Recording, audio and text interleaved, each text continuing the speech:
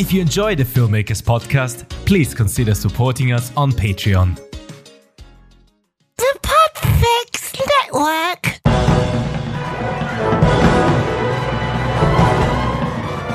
Hello and welcome to episode 279 of the Filmmakers Podcast.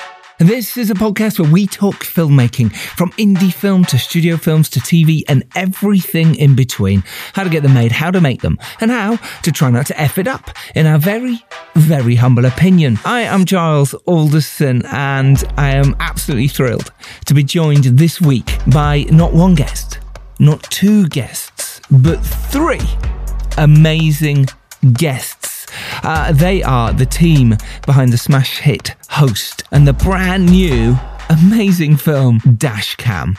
They are the fantastic Gemma Hurley, Jed Shepherd and Rob Savage. And because Rob is at the moment editing Boogeyman, the huge new movie, he is in America and Jed and Gemma are in the UK, so we couldn't get them on at the same time. So what we've done for you is we've split Jed and Gemma in two, not literally, not like one of the horror films, but we've got Jed and Gemma first, and then we've slid Rob in between, and then we come back to Jed and Gemma again. So in this first part with Gemma Hurley and Jed Shepherd, the writers and exec producers of DASHCAM, we talk about life after the success of Host, pitching DASHCAM, working with Blumhouse, how they came up with the many ideas for DASHCAM, and the pressure of doing another successful film. So that is coming up for you very soon. And then Rob Savage, the director of Host and DASHCAM, after them. Thank you so much for listening to this podcast. It does mean the world to me. And for those of you I met in Cannes, and I will do a Cannes wrap up very soon, but I'm in the middle of a job at the moment in Bath and going up to Edinburgh, so I haven't got much time to go into it, but you guys are amazing. You really are. I love the support you give this podcast. I love people, being so nice about this, and I love that we can help in any way. It means the world, and I really hope it inspires you as much as you say it does. So thank you. Thank you for all the love for the Stephen Fry episode. Amazing man that he is. And last week's episode with Josh Agnew, the directing masterclass. If you've not heard those yet, do click the link. And our Patreon episodes as well. We're doing specials. We're doing little clips, stuff that isn't in the main episode. And you can support this podcast by going there. Link to that is in the show notes, but you will find that if you search Patreon, the Filmmakers Podcast. And on this week's, we do have more from Jed and Gemma, and they talk about why I love Cannes and Jed doesn't. We talk more about the collaboration with Blumhouse and the future plans of the Host and DASHCAM team. That is on our Patreon. It is a bonus. Do check it out. There's so much others on there for you. I won't go on about that for now because I want to get to this week's episode because it's so cool. So sit back, relax, and enjoy the first part of our chat with screenwriters Jed Shepherd and Gemma Hurley and myself. Enjoy.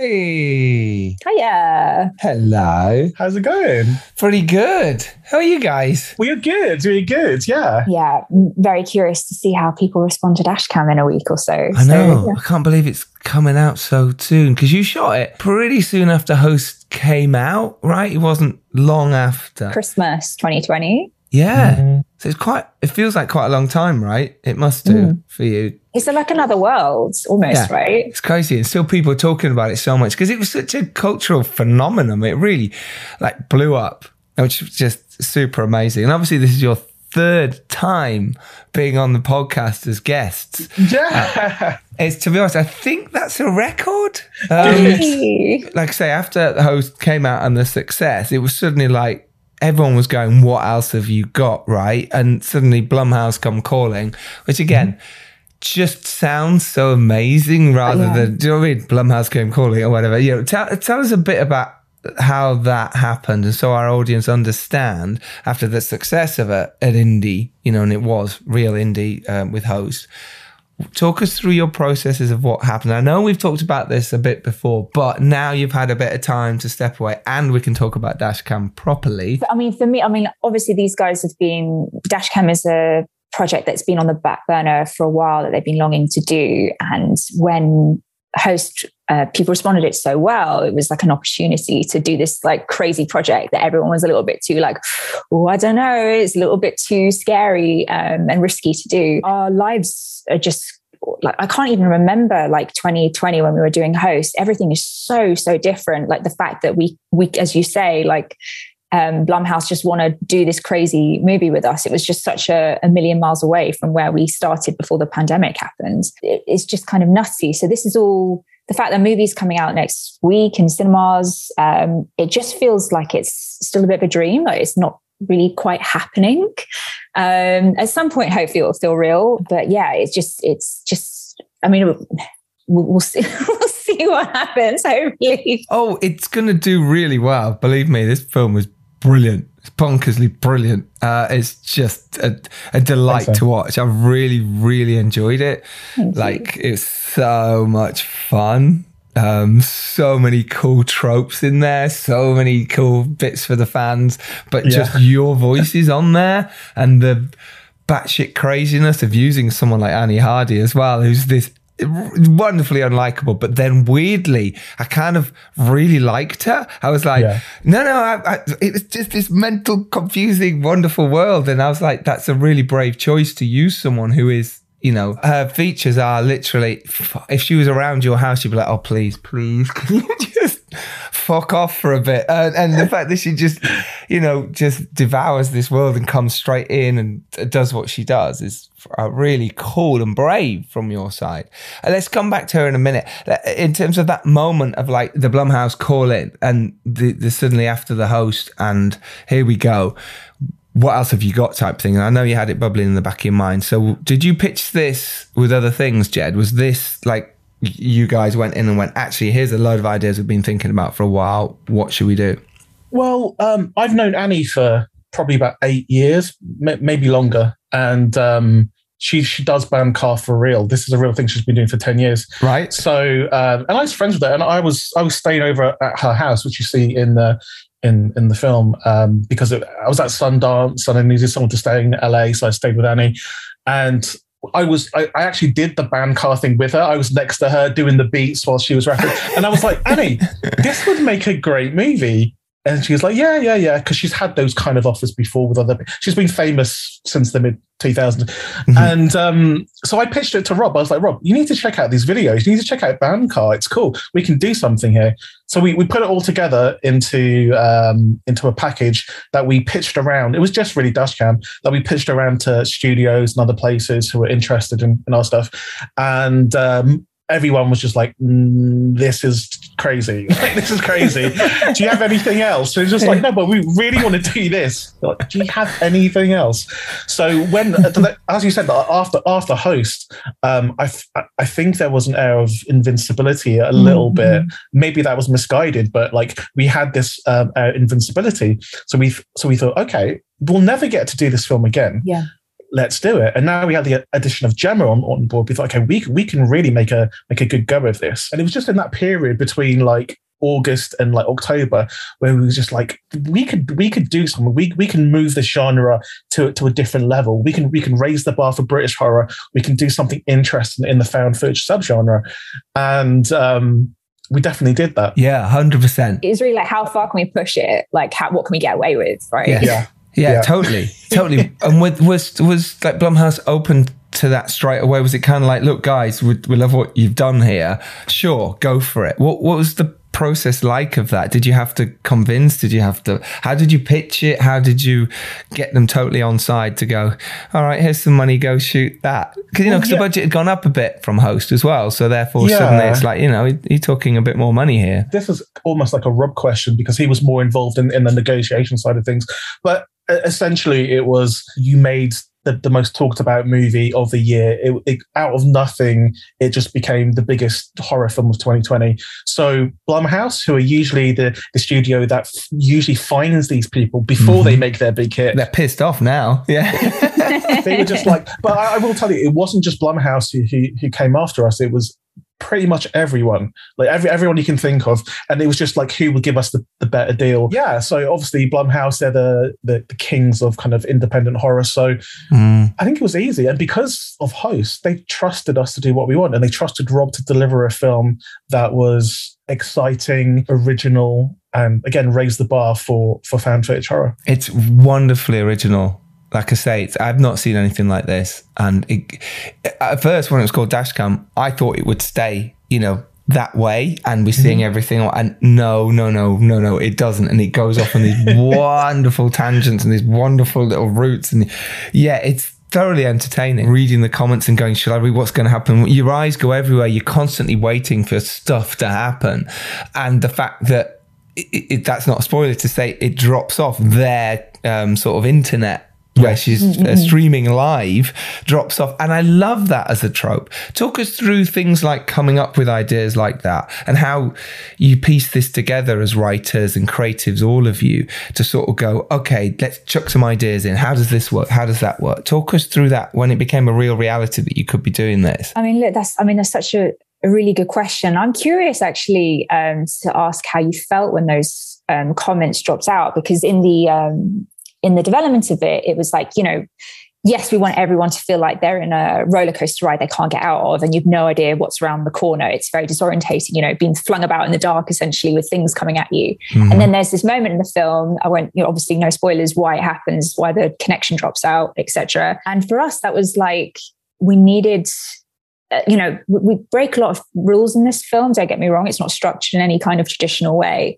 But there was a moment in the film where it's like, we need to have some sort of silence and isolation. And like the feeling like, because you feel you're watching a live stream show, right? You are one of the people kind of implicitly messaging that comes up on the live stream, and then you're kind of cut off and apart from that. And we wanted to have that sense of you are sort of, there's danger here and there's loneliness here suddenly, and you're not quite as connected, and to try and see that how that would affect an audience as well. And, so that was kind of what we were going through for that. But how do we develop this show, Jed? Like, it was literally just like, what can we come up with that's just going to like fuck with an audience? Like, because Annie is a provocateur, right? Yes. in her real life. But obviously this is a much more extreme, not very complimentary, not, twisted version of who she really is. It's not her. It's not real. I imagine so. Yes, absolutely. But like, we also felt like, well, therefore the film should be provocative. Therefore the film should be like, we're trolling the audience. And we were trying to troll each other in like the writer's room as well, like trying to like, and it was that kind of process for the whole way, like making each other laugh, making each other like minds just go like, what the hell, like, can we do this? That's kind of how it came about. Again, I think with the best kind of found footage films are the ones where you start with the person, and found footage films are the best for me because they're authentic. So you need to keep an air of authenticity about everything you do, and that means letting the person that you've built this film around have the space to move. So again, there's a lot of improv, like Host, but it's within these guidelines that we've set for Annie. And because I've known her for such a long time, it's kind of easy for me to kind of pitch things that I know Annie would most likely do, and then maybe we could subvert that as well. But I think the fact that we had someone who was so up for making fun of themselves made it easy for us. And also we had her co-star, Amma, who plays Stretch. He is really good at improv as well. He's really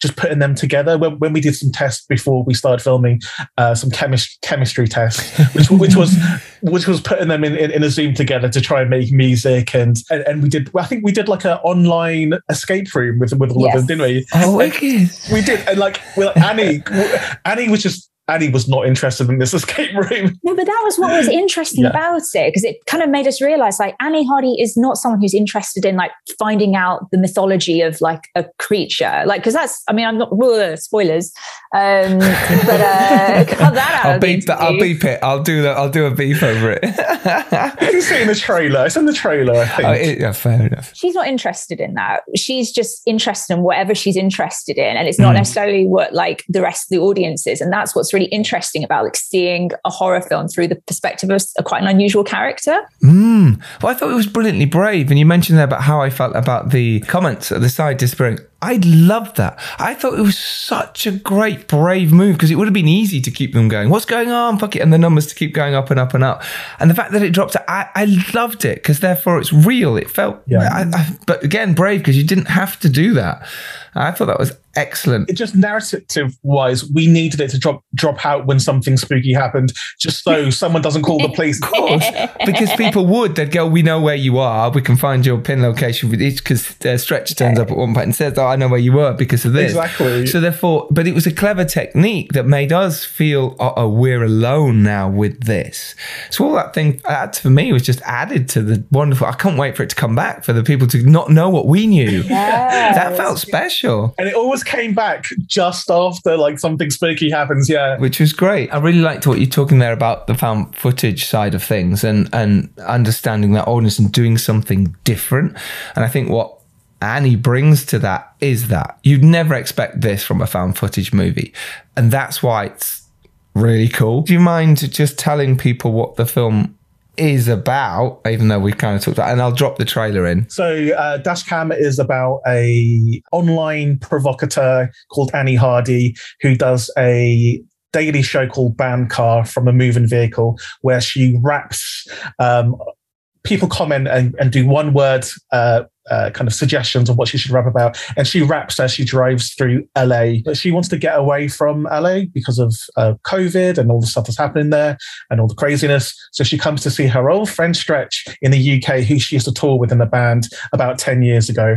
And she unfortunately messes with Stretch's life a little bit too much, steals his car, and ends up in a predicament that none of us would want to be in. Hi, I'm Annie Hardy, and you're watching Banned Car. Another day in paradise. Hello? Listen, I just need you to take my friend somewhere nearby. This is Angela. Her and I taking a trip. Did you find me? Oh.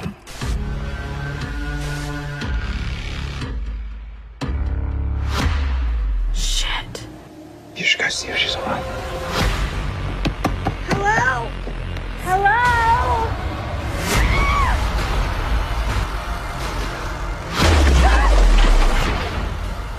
She found us! She's here! What? Oh. Hey, what was that? Oh my god, oh my god, oh my god, what the f***? Where are you going? Where are you going?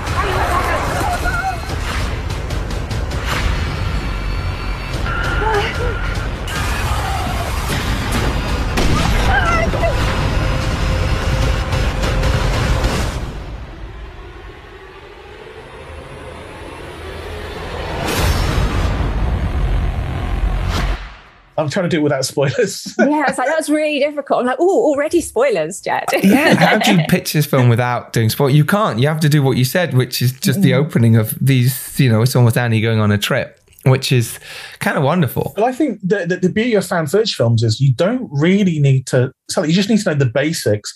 And then, like for the Blair Witch Project, like it's just a bunch of students trying to find a witch for their school project. That's right. Kind of it. And like, and people are just like, that sounds a bit boring. But when you watch it, it's like, it's the best found footage film ever.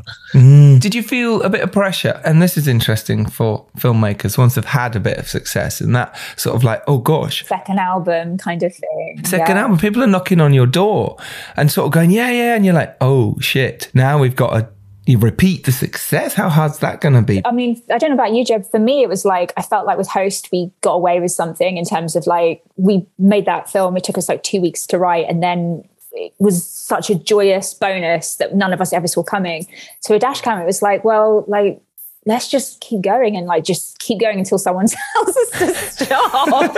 Basically, it's just like let's just have fun and do stuff that makes us laugh and makes us like feel uncomfortable and weird and not really try and do what we think people want from us, basically. Yeah. Or expect. Yeah. So you've definitely done that. Were you in, like saying those meetings, literally doing that?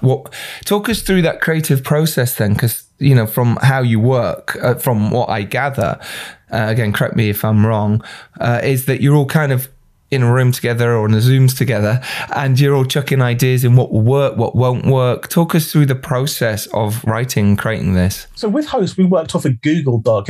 Like the scariest film of all time, we made it on a Google Doc. Because I'll tell you why, because at the time, Final Draft didn't have a good collab feature. At the time, it does now. Since Host, Final Draft 12, the collab feature is much, much, much better, even though for some reason Gemma and Rob had the worst internet of all time. Yeah, I can't blame Final Draft for that. No, that's not Final Draft's fault. Sponsored by Final Draft. Yeah. But it's just as you say, it feels like one of those old kind of Saturday Night Live kind of like writers' rooms where you're just pitching crazy ideas. Like, what about this? What about this? The shit that didn't make it into this film, man. Yeah, I can't wait to hear that. Do you know what was exciting for me? Because during Host, it was really me and Rob pitching crazy ideas, and Gemma was like, oh, well, maybe this needs to be dialed down a little bit and go more towards the heart. But in this one, Gemma was coming out with stuff where me and Rob was like, well, Gemma, that's too far. That's too much. Gemma, what have we done? What's happened to Gemma? Yeah, you broke me, guys. You broke me. I know, but no, like it's great. And when everyone's singing from the same hymn sheet, it comes so naturally. And again, because of Host and because we already knew that what we were doing was something special. And the team we have around us, the cast, they're all, again, friends. So it just makes it really special when you work with friends. And again, I don't want to spoil anything, but there are some familiar faces in DASHCAM too. And familiar voices as well. Yes, yeah. And a couple of people doing this as well. But anyway, we'll come back to that. So that was the end of the first part of this podcast. Now we're going on to part 2 with the director, Rob Savage. I've been trying to get Rob on the podcast for a while, but he's been so busy, like really busy. The next big horror director. To be honest, this is the next big horror team. Empire Magazine said so very recently, and it's so true. So myself and Rob managed to find time from his busy schedule, and we had a chat about how he went from making Host to DASHCAM. Those expectations, what they were like for him, prepping and directing something as crazy and out there as DASHCAM, how he did it, especially when he's hiding cameras, when he's working with actors that way, when he's often not with them, what it was like directing the actors, the SFX and the VFX of this. We also talk a little bit about his next film, Boogeyman, the big studio movie, and tips on talking to studios and pitching. So here it is. Here's my chat with the rather lovely and the rather clever Rob Savage.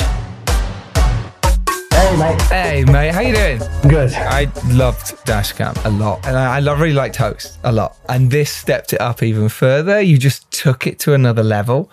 And I found that fascinating because obviously it's really hard to follow up Host. How did you go about that then? Did it even cross your mind that this was a thing that you go, oh gosh, people are expecting something like Host 2, you know what I mean? How did you go, okay, let's think outside the box here? I mean, the interesting thing is that we actually shot this really soon after Host. We shot this the same year as Host in 2020. We shot this winter 2020.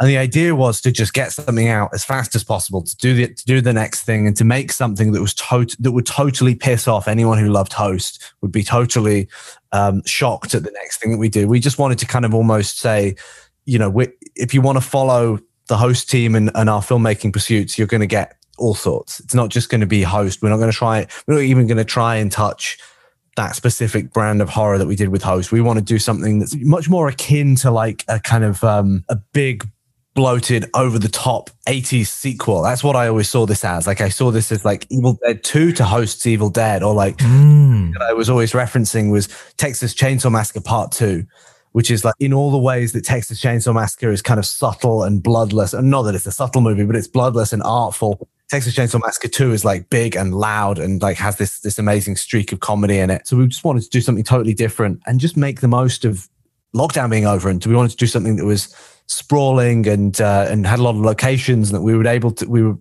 we could kind of show people what this team, because it's all the same team as Host.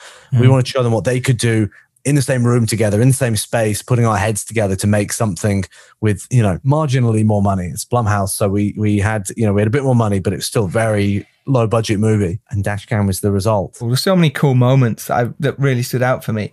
How do you go about directing something like this? Because it's, like I say, with Host, we got it. Shooting the iPhones, on with the laptops. Great. yeah, I can see I could put that together, see I could do it remotely. Here, you're not. You're doing this as a proper film. Now, I know that you shot on iPhones as well, which is a testament to you.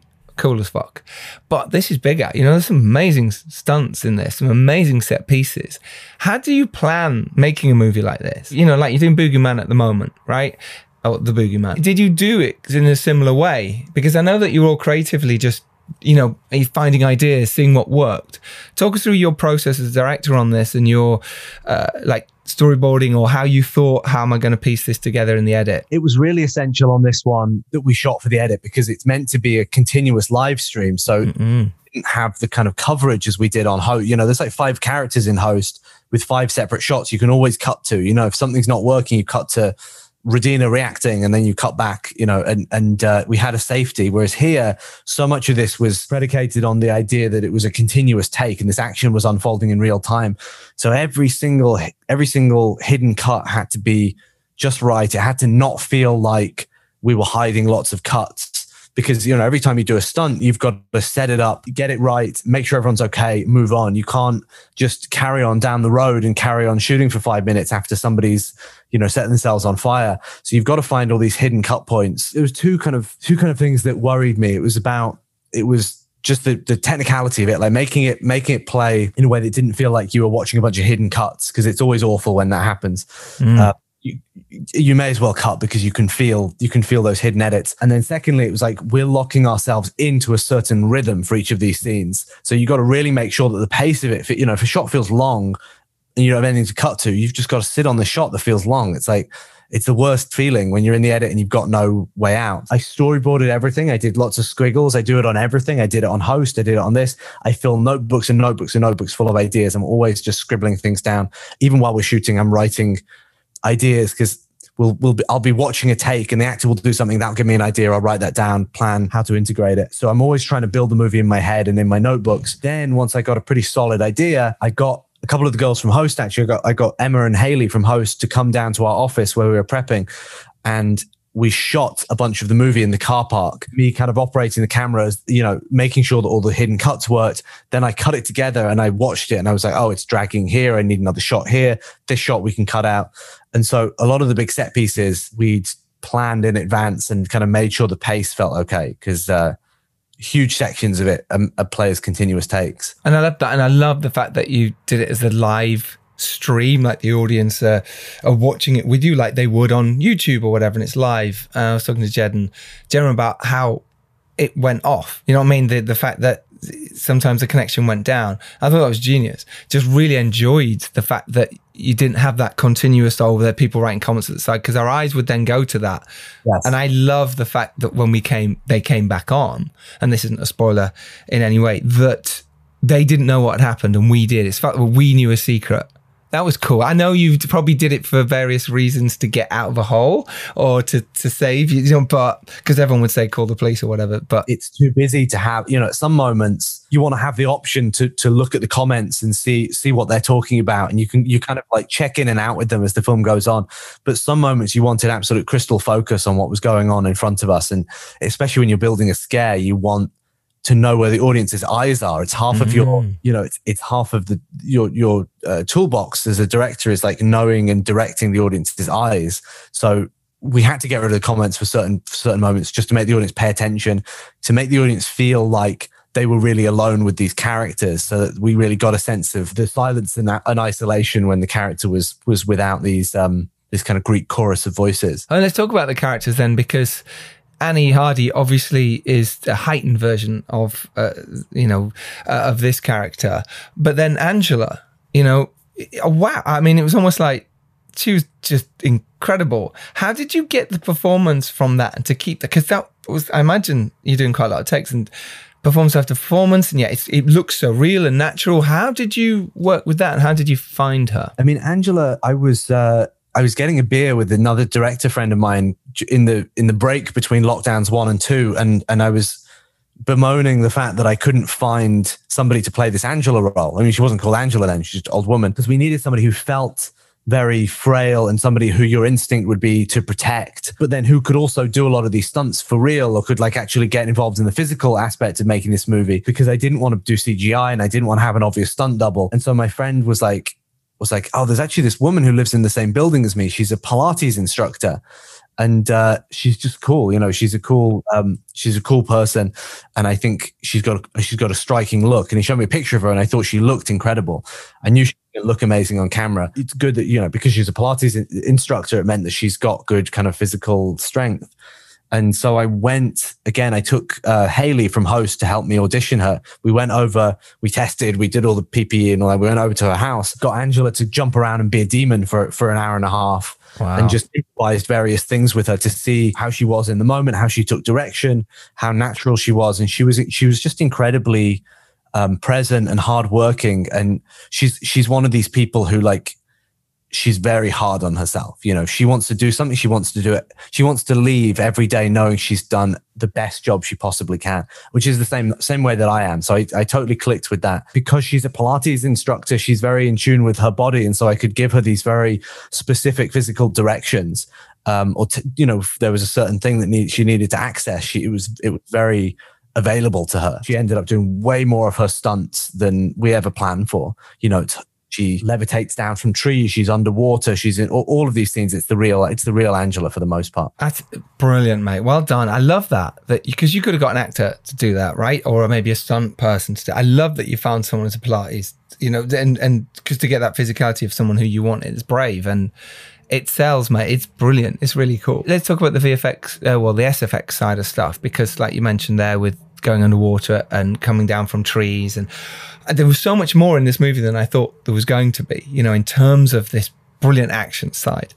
I've worked with Mike Knight on my war film, and he is, like, say, he loves this stuff. He loves blowing shit up and having fun. How did you find that experience? And did you exaggerate what he could potentially do and go further? How did you make that work? Because it's really, really well done. Things would change day by day on this movie. You know, same with Host, like we had this outline that was a jumping off point, but every time something worked or went well, we try and learn a lesson from it, you know, or something didn't work, we'd learn a lesson and we change the plan for next week, or we'd say, wow, this stunt worked really well. What if we tried something similar in next week's scene? And the same thing was true of Mike Knight and his SFX. He's so full of ideas of how to destroy things and blow things up and set things on fire. The first part of making this movie was just talking to people like Mike Knight and Dan Martin, who did our gore effects, and saying, like, look, tell me what you can do. You tell me the coolest thing you can do. We've got this much money. This is the setup. We're in a car. We're in a field. We're whatever. Throw ideas at me. I'll take a good idea from anywhere. And so Mike was constantly sending me videos of various crashes and stunts and things blowing up. He loves doing that. And then on the day, he'd sometimes turn up in the morning. He'd be like, you know, I was thinking, we can explode this car, you know, like this, but what if it flipped over, you know, because I've got this thing, and you know, and then you just movie. It was amazing to have that kind of sense of play. Yeah, totally. And it seems you've got that in all your work, even from your shorts and the work you've done up until now, and that collaboration. Is it the same when you're going into the Boogeyman? Are you doing the same sort of collaboration that you had with Jed and Gemma and Mike and the team that you've worked with quite a lot? How was it different for you going from that to something like the Boogeyman, which is, you know, obviously essentially a much bigger budget? It's kind of the same. I mean, it's like, you know, when you go on to do something bigger, it was the same when I did my first TV pilot and all this kind of stuff. It's like you assume that you don't know, you assume that everyone else who's been working on these bigger budgets for a long time, you assume that they know everything that you don't, and that everything that you've learned and all the wisdom you've accrued from doing your low budget stuff won't translate. And then, you know, in very quick order, you find out that stuff actually is exactly the same. Like it's, you're still collaborating with all these people who have such specific care and love for what they do. I say this, you know, I used to teach film at the BFI, and the thing that I would always say to the students is like, your job as director isn't to say, this is my vision and we're sticking to it and it has to be exactly like it is in my head. Your job as director is to know what is your movie and what isn't your movie. And then it opens you up to, you can invite feedback from anyone. And even if it's a good idea, it might not fit with your view of the movie. It might be, you know, it might feel like it's too comedic or it's too serious or whatever. Like you've got to know the movie, the feel of your movie. And then you should really open yourself up to taking ideas from anywhere. You should ask people like, you know, have you got anything? What do you think should happen in this scene? What do you feel about the character in this moment?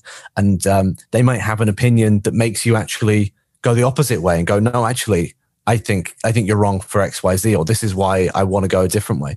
But I know a lot of young filmmakers who are very protective, and I think it damages the work. I think you've got to be confident enough in your own vision to invite others to participate. Totally. If you've done the homework, if you've done, like you say, all your storyboards or your shot lists, and you've chatted through your DP so much and gone through it the night before and even the morning, when you arrive on set, light could be different, actors doing so. So you've got to open your mind to do something different, find new stuff. And it seems like you're brilliant at that, which is really, really great. That's what's the most fun for me. And I really think you have fun working with the people who you're making the movie with. It ends up like in the DNA of the thing. You know, DASHCAM and Host were both a blast to make. So was Boogeyman. And I think you can feel that kind of warmth in the fabric of those movies. Yeah. What about the editing side then? Because it's on a movie like this, it's so important that you get the edit, you know, to a strong place. How did you find it when you first came back, when you on DASHCAM, when you'd got, you know, all your bits and pieces and maybe there's a rough edit and you first saw it? Talk us through the process there, and you thought, okay, because I'm pretty sure you went back and did some pickups as far as I know.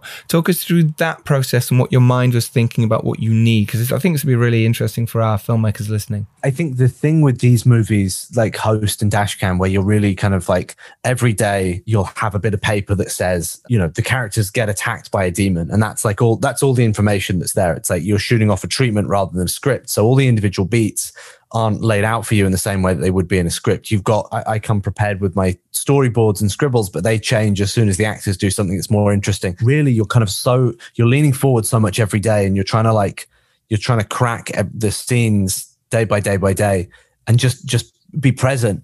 That really it's hard on, especially on these improvised movies, to keep a picture of the whole film in your head. So I knew that Brenna, who cut Host and is just like a genius, I knew that she was kind of keeping on top of that. And I chat to her every day, and she'd have a much greater sense of what the film was than I did. And then when you see that first assembly, you realize what the film is and what the film isn't. And you realize what the film, sometimes you realize that the film is a certain thing, but it's kind of like, it's only 80% of the way there. You know, we realized that this film really had an engine to it, and that it worked better when it was just moving deliriously fast and kind of matched the pace of Annie's brain and thought process. There are a few moments where some of the set pieces, some of the effects felt slightly lackluster because of what they were surrounded by. They had, we wanted to go back and hone certain scares. There were certain moments where, like I said before, we shot it in a continuous take, and just the pace of it, the rhythm of it didn't feel right. So I wanted to go and just a little jigsaw piece of a shot. I'd want to go back and put something else in. But really, it was getting a sense of what was working and then dialing that up. DASHCAM is out on June the 3rd. Everyone, please go watch it in the cinema. But let's talk about that sort of pitching moment when you're moving up. You're moving, like say, you're now going into the big leagues. You're talking to studios, Blumhouse moment, but even now with the Boogeyman. How about when your DASHCAM hasn't come out yet? Host has done well, but you're going into meetings. What tips did you learn that worked for you and that didn't work for you? Is there anything there that you think would be really useful advice? You may as well speak with certainty, because nobody's certain of anything. So I think you've got to have a bit of a snake oil salesman vibe about you. I think if you go in, people love, certainly my experience has been people love when you go into a room and tell them everything that's wrong with their project and say, because people, as a director, people look to you as the person with the answers, and they might not always be the right answers. But if you go in and you're like, well, this part of the script doesn't work, obviously what you need to do is this. And then, you might try that. It might not be the thing, but if you walk into the room with that confidence, I say it's all subjective. It is and it isn't. You've got to know the genre. And specifically, I think what gets me through is that I really love the horror genre. And so I go in and I've got precedent for everything I'm saying. And, I can say well, this feels familiar. I've seen this in X, Y, and Z, but, I don't think horror audiences would be expecting this. I haven't seen anything like this. I think really go in and put forward what you think and your vision, and don't kind of fish around for what they want, because ultimately you've got to rewire your brain, and it's hard to do this. And I'm still in the process of doing this. Of you go into a room and your objective isn't to win the job or win the conversation. It's you're going there, and if you trust yourself and your own taste enough, you're going in there, you're putting forward your perspective, and if it chimes with theirs, that's great. And then they're the right partners to make the movie. And if it doesn't, then it doesn't. You're not going in there to kind of like bend over backwards to tell them what they want to hear, because you'll just end up fucking yourself later on. It's like, you've really got to respect yourself enough to go in and say, no, this is how I see it. And I'm going to go in and kind of confidently put that forward. It's always the best policy. And I've always won more jobs doing it that way. What a brilliant answer. Rob Savage, thank you so much. Do come back on and chat to us about The Boogeyman, and maybe we'll have a bit more time then to do so. I'd love that, mate. Right. Take care, buddy. All the best with the rest of it. Speak soon. Bye. So that was the rather brilliant Rob Savage. You've got to admit, he's cool, right? Wouldn't you all like to work with him? Yes, we would. And two people who have worked with him and do work with him in many collaborative ways is, of course, Gemma Hurley and Jed Shepherd, who we're going back to now for part 2 of their chat with myself. In this section, we talk about the creative process, what it's like working as a team of equals, how to write a found footage film, and what makes horror different to any other genre. Like I say, the movie is out June the 3rd. Do watch it in cinemas. You'll love it. And I hope this inspires you. I hope you go out there and do the same. You can do it too. You really can. Keep believing in yourself. If you've not made films yet, do believe in yourself. If you're already making films, you know how hard it is to get the next one made and the next one. Keep believing. Keep believing in your projects and keep believing in yourself and the team around you. It's really important. And do get in touch. If you need support, you need help with anything, do get in touch. That's what we're here for. So here it is, part 3. Sit back, relax, enjoy, and I'll see you next Tuesday.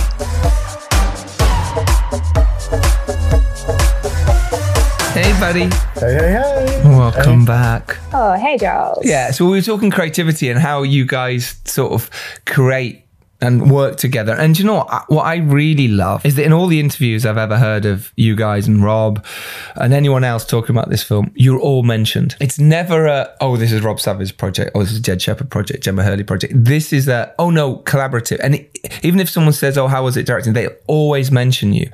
And I love that. I think that's so nice and so like enveloping and, putting your arms around each other and saying, no, we did this together. There's a team effort and okay, I might have done more of that. Jed might have done more of that. Gemma more of that. But I thoroughly think that's wonderful, and what a wonderful combination. I mean, that must feel nice for one, but also how is that when you're collaborating? Is it because you know each other so well now? And I know, Gemma, you're slightly newer to the group. I say that now, it's like 3 years, so not anymore. But how is that creating stuff? Because I know you're doing stuff on your own as well. But talk me through that creative process. I think it's quite rare that a team of people are known, especially out of the UK. I always have to bring it back to the fact that we're out of the UK. You don't see horror filmmakers kind of poke their head above the wall and say, hey, we're here, we're filmmakers, we're making horror, and it's doing pretty well. Mm-hmm. So the fact I think it's almost like a novelty for the world that this team of friends got together and made something so big. So I think that's one of the reasons why we're always in conversation. And Rob's always very gracious and mentions us in interviews, because these two films have been very collaborative. They are the work of not just the writers, not just the director or the producer. It's a work of everyone involved, especially the actors. So that's why Annie's so important to the mix as well, and she and Amma as well. They brought something that you can't write. They just have to have the natural skill to be able to like work together and create something that feels authentic and interesting. Yeah, I mean, just to echo what Jed said, I think it is so nice that we, as a group, we are sort of called out in a way that is quite rare generally for film. Like, film is a director's medium, like how many writers can you list off the back of your hand? You can list 1 million directors. And I'm not saying that that's good or bad. It's just like, for some reason, that's the way the film industry seems to be. So and I think the fact that it's been different on Host and DASHCAM just speaks to the fact that both of these films are just like very unusual in the way that they came about and the way they were made. There was no traditional script in any sense of the word for either film. They were both sort of made over Zoom, with all of us just trying to make each other laugh as much as possible and trying to gross each other out. Out of that process, we made these scriptments, which, if people don't know, it's like a really long bullet point of list of things that are going to happen in this movie, and try to give the filmmakers any kind of structure of what to do before they have to bloody go off and film it in a couple of weeks, which is just not it's not heard of. That's not how you're supposed to make a film. And this film broke all those rules. And I think the fact that people are hopefully getting the credit they deserve, like across the board in this film, like it speaks to that. And we got the scriptment kind of idea, the format from the Blair Witch Project. Obviously, I think we've talked about it in previous things. That's what they had. That's what they used, and they are the highest return on investment film of all time. But also, for my money, the best found footage film, probably the best horror film of all time. And why would you not use the blueprint that they set out? So that makes sense. Because one of the Gemma, I don't know about you, but one of the biggest questions, or the most asked questions I get, is like, how do you even write a found footage film? Yeah, like it's difficult. It's not a normal process. You can still use Final Draft, which we did. Thank you, Final Draft, for giving us all a free copy of Final Draft 12. Sponsored by Final Draft. Literally. They're great, by the way.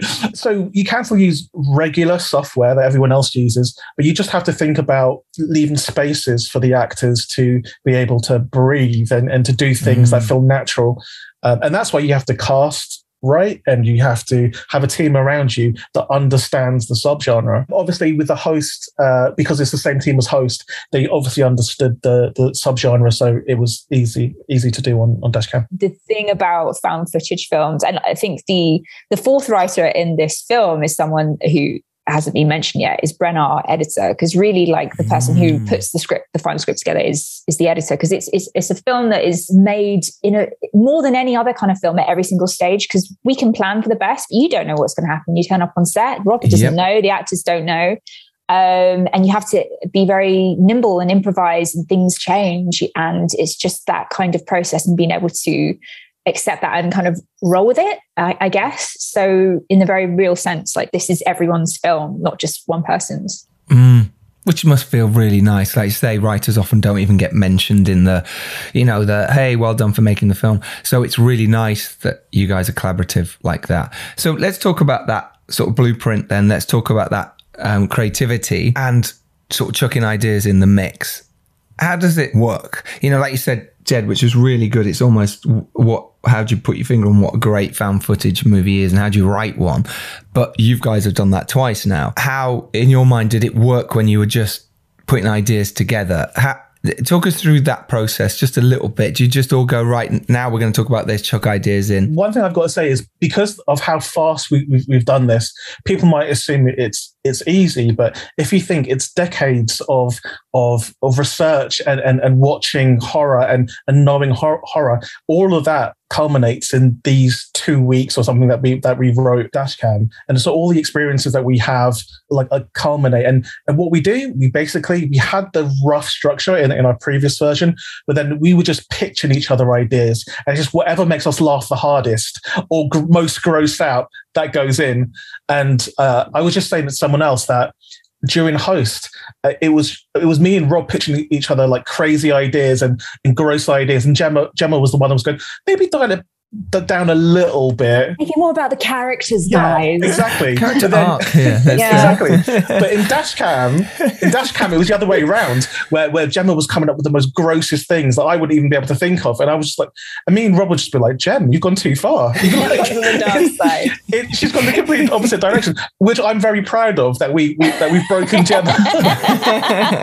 Which is great. Congratulations. I started out in this industry wanting to write for Disney. That's never going to. You guys have broken me. And now it's dripping shit from areas that you were like, why is this happening? Yeah, not you in the film. Oh my god! I mean that's such a good point. Like, I don't even know how we make these films. I think that we were able to make these films because we had freedom. I think if we had tried to set out to make a film that was like, oh, this is how we set out to make a found footage film and follow the formats of previous found footage films and try to evoke them literally in a structural way, or like using the tropes, I think we would have failed. But what we tried to do is just like, look, we can do whatever we want and maybe we'll get away with it. So let's just have fun. And that just gave so much oxygen and joy and authenticity really to these films, which could have very easily been derivative if we tried to enforce something on it, I suppose. You are so right, because I think oftentimes people people would look to what's popular now. And it would have been the easiest thing in the world for us just to do Host 2. It would have just been so easy to go, okay, the girls are back again somehow. Yep. Bigger budget. Well, hey. Yeah, exactly. Yeah. But we didn't. And we didn't lean on tropes from other found footage films. We didn't even lean on the tropes we've established in Host. We went somewhere different because we're always trying to push the bar, and it may not be in the direction that the vast majority of people want it in, but it's the direction where we think it will push the genre and make people question. And because I always think horror is the only genre where you can ask difficult questions, where you can put the audience in a headspace that they are not used to and they're not comfortable with. And that's the true horror. It's not what you see in screen, but it's what you leave the cinema thinking, what's in your head. Because if people, even for a second, empathize with some of the stuff that Annie does, we've won, because it makes them think about other people. Because we sometimes live in our own little bubbles where whatever we think is correct, and anyone who has a different opinion is wrong, and they're the enemy. But sometimes you just got to think, hey, they're people too. Like, let's all have a discussion. Let's put this out into the open and discuss these things instead of pushing people away like they're the enemies. They're not the enemies. We're, like, they're humans too. So I think there is an element here where, again, like Gemma says, we have freedom to explore areas that I think in British horror, especially in found footage, haven't been explored yet. Can I jump off on that? Because I think that's the crux of it there, Jed. That's such an important point. This was a movie that was challenging and uncomfortable in some ways for us all to create as well. It wasn't like I know I said it was a bunch of fun and we were all laughing. It was a personally challenging film because, you know, we've probably, I don't think I'm alone. I think we've all had experiences over the past 2 years, especially when we've all been locked down, and lots of shifts have happened in our society where that's put us in conflict with the people that we love the most or people we care about, like whether they're family or friends. And choosing the choice to put a character who is the hero or the anti-hero, who has views that I don't necessarily personally agree with, and a lot of people don't, like that was it kind of forces you to kind of, I'm not saying like you come away with this movie and be like, oh, like, I love Donald Trump now, okay? Because that's definitely not what we're aiming. I thought everyone did. We're not. This is not a movie that sets out to go, oh yes, all of those people with those horrible views or whatever are correct. And I don't, you know, this isn't a film about anti-vaccine. This isn't a film about Donald Trump. It's a film about being kind of uncomfortable and unsafe with the world opening up again, and that's kind of what it's tapping into. And we had to kind of go there ourselves doing it, and you know, and hopefully you come out of the end of the film like maybe you might not have demonized or put your own incorrect judgments on someone like Annie Hardy that you might have going into it, I guess. And that's all it really is. Really, she's not a demon. Yeah, totally agree. There's a reason why she's got those opinions. But that, like I say, normally people say write what you know, write what appeals to you and heart, and they say it's challenging and difficult because now you've got to write or create something with something you don't necessarily believe in, your life choices. That's fascinating because, like you say, it opens your mind to go, oh, okay, well now I need to still think about this character. I still need to think about the arcs, but it's not necessarily what I think. Yeah, and then there's a kind of like people assume, and it's interesting. People say, "Oh, we want you to punish her." Like I want her to be like, you know. I'm not going to give any spoilers about what happens to her at the end, but like you go into that going, oh, she's the bad person, she must be punished. I think that's such an interesting facet of how we've been trained to watch horror films. And for us, it's like, how can you tell that story in a new way? Basically, how can we put people in an uncomfortable place to like, not, you know, not necessarily challenge your views on vaccines or anything like that, because that's the last thing I want to do necessarily. But yeah, to be uncomfortable, basically. It's something I mentioned at the start about her as the character, and you're following someone who is essentially unlikable. But then for me, I couldn't help but like her and want her to do well in whatever. She's really funny. really funny. The end raps are just brilliant. I was like, oh God, some of the crew on this, it's not a spoiler to talk about this. It's like some of the crew must be going, oh God, what's she going to say about me? My parents might watch this. Oh yeah. Me and Jed got a fun one. Jesus. Yeah. Like, oh my God. Yeah. When I first watched it, I was just like, what did she just say about me? Because I said to her before, okay, so like, what are you gonna say? She's like, I'm gonna rap about you in these credits. I'm like, okay, what are you gonna say about me? Don't worry, it's all good. It's all good. No, and then I watch it for the first time, and it's just like, what am I gonna do? What have I just done? Did I do that? Yeah, my agent messaged me going like, do you know that she says this about you in the film? And I was like, it's fine. Like, honestly. Yeah. But disclaimer at the bottom, none of this is true. No, but like, again, like I've known Annie for a very long time. Outside of DASHCAM, and she's one of the sweetest people ever. Like I said, she drives around LA giving food to homeless people. Like that, she is so unlike her character in DASHCAM. Obviously, there are facets that are similar, but she is such a sweet person. Like actually, I saw her in a few months ago when I was in LA. I stopped by her house, and there she is, just like as soon as I go to the door, she looks after me, gets me a drink. She puts on a little gig for me as well. She had a whole band ready then for a little gig for me. It was so sweet. Wow. Yeah. That's so lovely.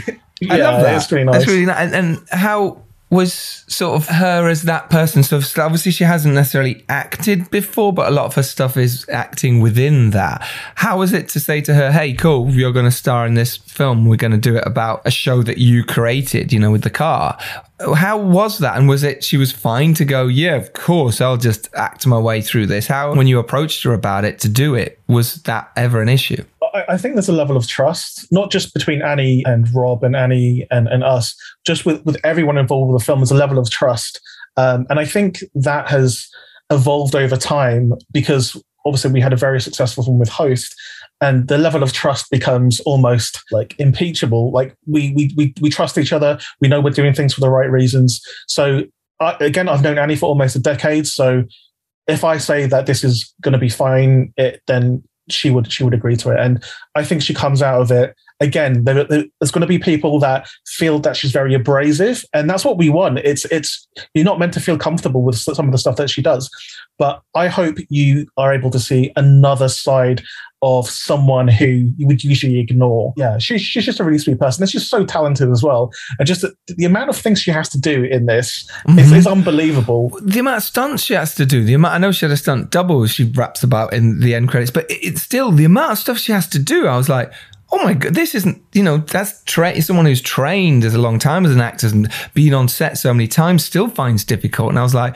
she's throwing herself into some of these stunts, and the stuff in the car was like, oh my God, it was a much bigger spectacle. Yeah. And how was it, Gemma, then in terms of working with Blumhouse and their creativity and coming back with notes when you guys were all sitting around coming up with ideas? How was that? What was their involvement like? It was quite few and far between, wasn't it, Jed? And it was all Rob was kind of fed back to us what Blumhouse said, but it was very minimal because it was like such a short turnaround. It was like we started developing this in September 2020 and they were shooting in November.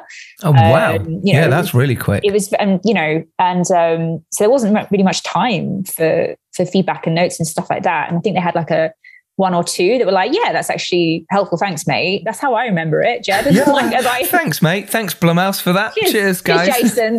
Cheers, Jace. You know what you're doing. Yeah. I think there's a level, again, because of Host, there's a level of trust there. And obviously they saw the different cuts that came in. And ultimately, is it a successful found footage film that can fit amongst the other Blumhouse movies and also alongside Host? And yeah, it does. Does it do something different to the genre? Yes, it does. And I don't think there's ever going to be another film like it again, unless Blumhouse make DASHCAM 2, which DASHCAM Tokyo or something, Tokyo Drift, which I'd be up for. DASHCAM Adrift, mate. DASHCAM Adrift, yeah. On a boat, yes.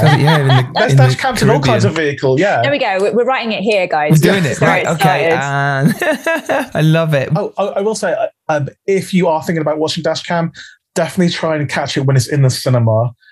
It's coming out on VOD a few days after. In some places, day and date. But if you can, go to the cinema and watch it, because watching it with a live audience is such a incredible feeling. So yeah, I know me and Gemma really enjoyed it the couple of times we saw it on the big screen. So I'm definitely gonna go watch it again myself on the big screen. Yeah, no, I think totally agree. I totally agree. It's June the 3rd, it is out in cinema, so then it's probably the 5th or 6th it's out on VOD. Something like that, yeah. Links to it will be in the show notes, but do check it out in the cinema, because it is one of these films. It's not over long either, so therefore you can just immerse yourself in this wonderful world and get involved. Go and see this in a cinema, because, we've been desperate to go to the cinema and see a batshit movie for ages and we haven't been able to. This is your chance to go and have a freaking experience. It's going to blow your mind with your mates and maybe a beer. Definitely afterwards. If you're allowed. Yeah. If you're allowed. I think it's probably an 18 rating on this anyway, right? It is an R in America. Right. R rating. Congratulations. Yeah. It's good. Now you can die happy. Yeah, you die happy. Yeah, go see DASHCAM. Well, listen, you take care, both of you, and I look forward to having you both on for the 4th time. Yeah. The DASHCAM Adrift. The DASHCAM Adrift. DASHCAM Adrift. I love it. Too DASHCAM, too furious? No. Wait, if it's on a boat, it needs to be called Splash Cam, surely. Splash Cam. Surely. Yeah, I like that. It could be sharks involved. This could be, mermaids with teeth. Mermaids with teeth. That's found good. footage. Mermaids with teeth. It's based on fact. Brilliant, guys. Thank you so much. Remember, you can go out there and make your indie film. You can make it on your iPhones. You can make it on whatever cameras you can get hold of. Be creative. Find people you want to work with, just as Jed and Gemma and Rob have done, and go out there and do it. Great. Make stuff. You can do it. Think outside the box. And if you're lucky enough to rise up and do well, it is your duty to send the elevator back down. We will see you all next Tuesday. As always, take care. Thanks, Jed Shepherd. Happy Spookies, everyone. Thanks, Gemma Hurley. Happy Spookies. Is that trademarks now? Have you not got a new hashtag for this No, one? we haven't. It's probably like, fuck you, bro, or something like that. I don't know. Yeah, there's so much like that. It's not quite as big. Oh, we do the rap between you two at the end. Oh, yeah, no, the bit she does. Oh, God. Enjoy the butt buffet, Enjoy the butt buffet. There we go. Enjoy the butt buffet. All right, that's it. We're doing that. All right, take care, everyone. Bye. What am I waving? No, because we do wave. It's a podcast. People know we're waving.